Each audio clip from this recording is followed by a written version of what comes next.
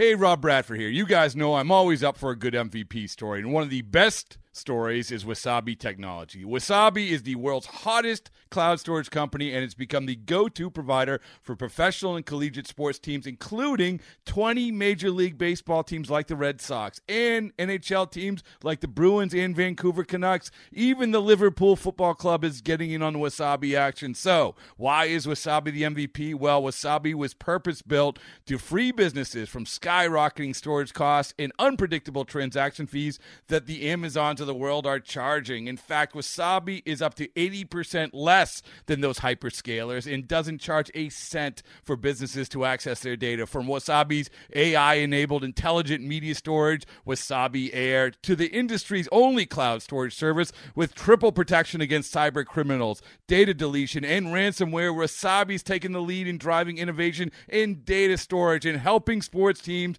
to unleash the power of their data. Wasabi, another Boston-based championship team. Max Scherzer and Corbin Burnes are going in different directions. Let's discuss on Fantasy Baseball Today in 5. Welcome into FBT in 5. As always, make sure to follow and stream us on Spotify.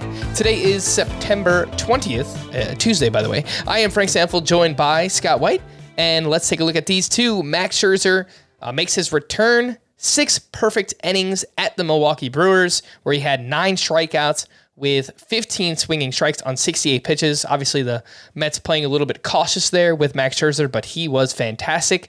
Corbin Burnes was not. He was hit hard once again. He gave up 5 runs over 5 2/3 innings pitched. Now has a 4.69 ERA in 12 second-half starts. Scott, what do you think? Scherzer, Burnes, SP1 next year? What are we doing? SP1 next year. Is that where we're going with this? Yeah. Because I think they'll be both in the discussion. I think there'll probably be 6 pitchers in the discussion for number 1 SP next year, which is why I'm probably not going to be drafting the number 1 SP next year, because I don't think there's a clear standout like we've seen in recent years.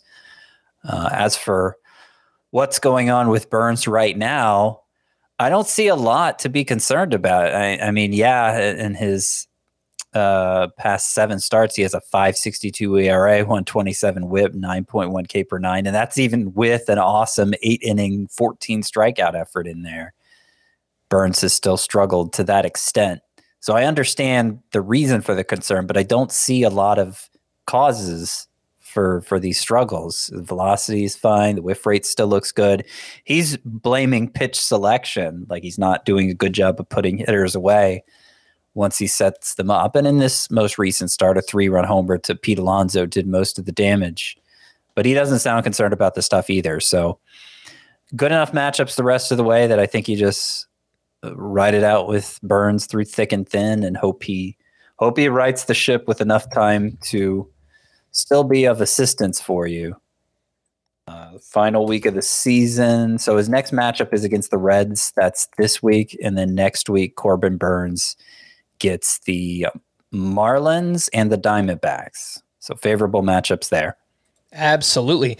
Looking at the season-long numbers for Corbin Burnes, something that stands out quite a bit is just the home run rate. So last year, Cy Young season, 0.38 home runs per 9. This year, he is at 1.12 home runs per 9. So that is pretty drastic jump year over year. The home run to fly ball ratio has also more than doubled year over year. So it seems like might be a problem for Corbin Burnes. Rank these corner infielders, Scott, something we did on yesterday's podcast, but there's a lot of them that have been emerging recently. Eduardo Escobar went 2 for 3 with a walk and a double. He's looked great since returning from the IL.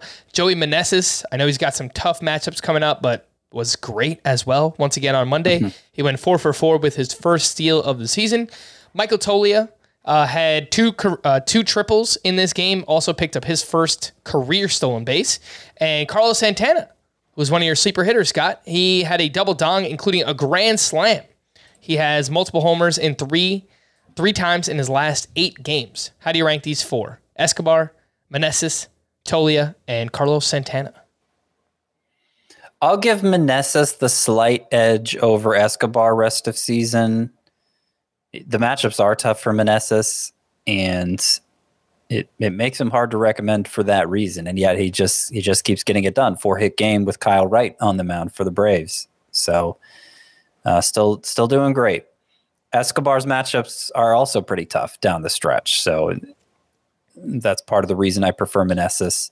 Unless, of course, you need a third baseman. Obviously, Meneses can't do that for you. And then final two, look, Tolia, I think he's a pretty good play.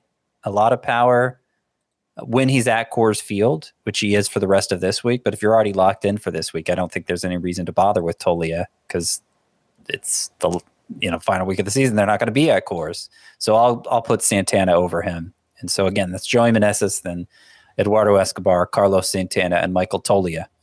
Lastly, does this matter at all? Tyler Alexander took a no-hitter into the 7th inning at the Orioles, and he wound up with 7 shutout, 2 hits, 2 walks, 4 strikeouts.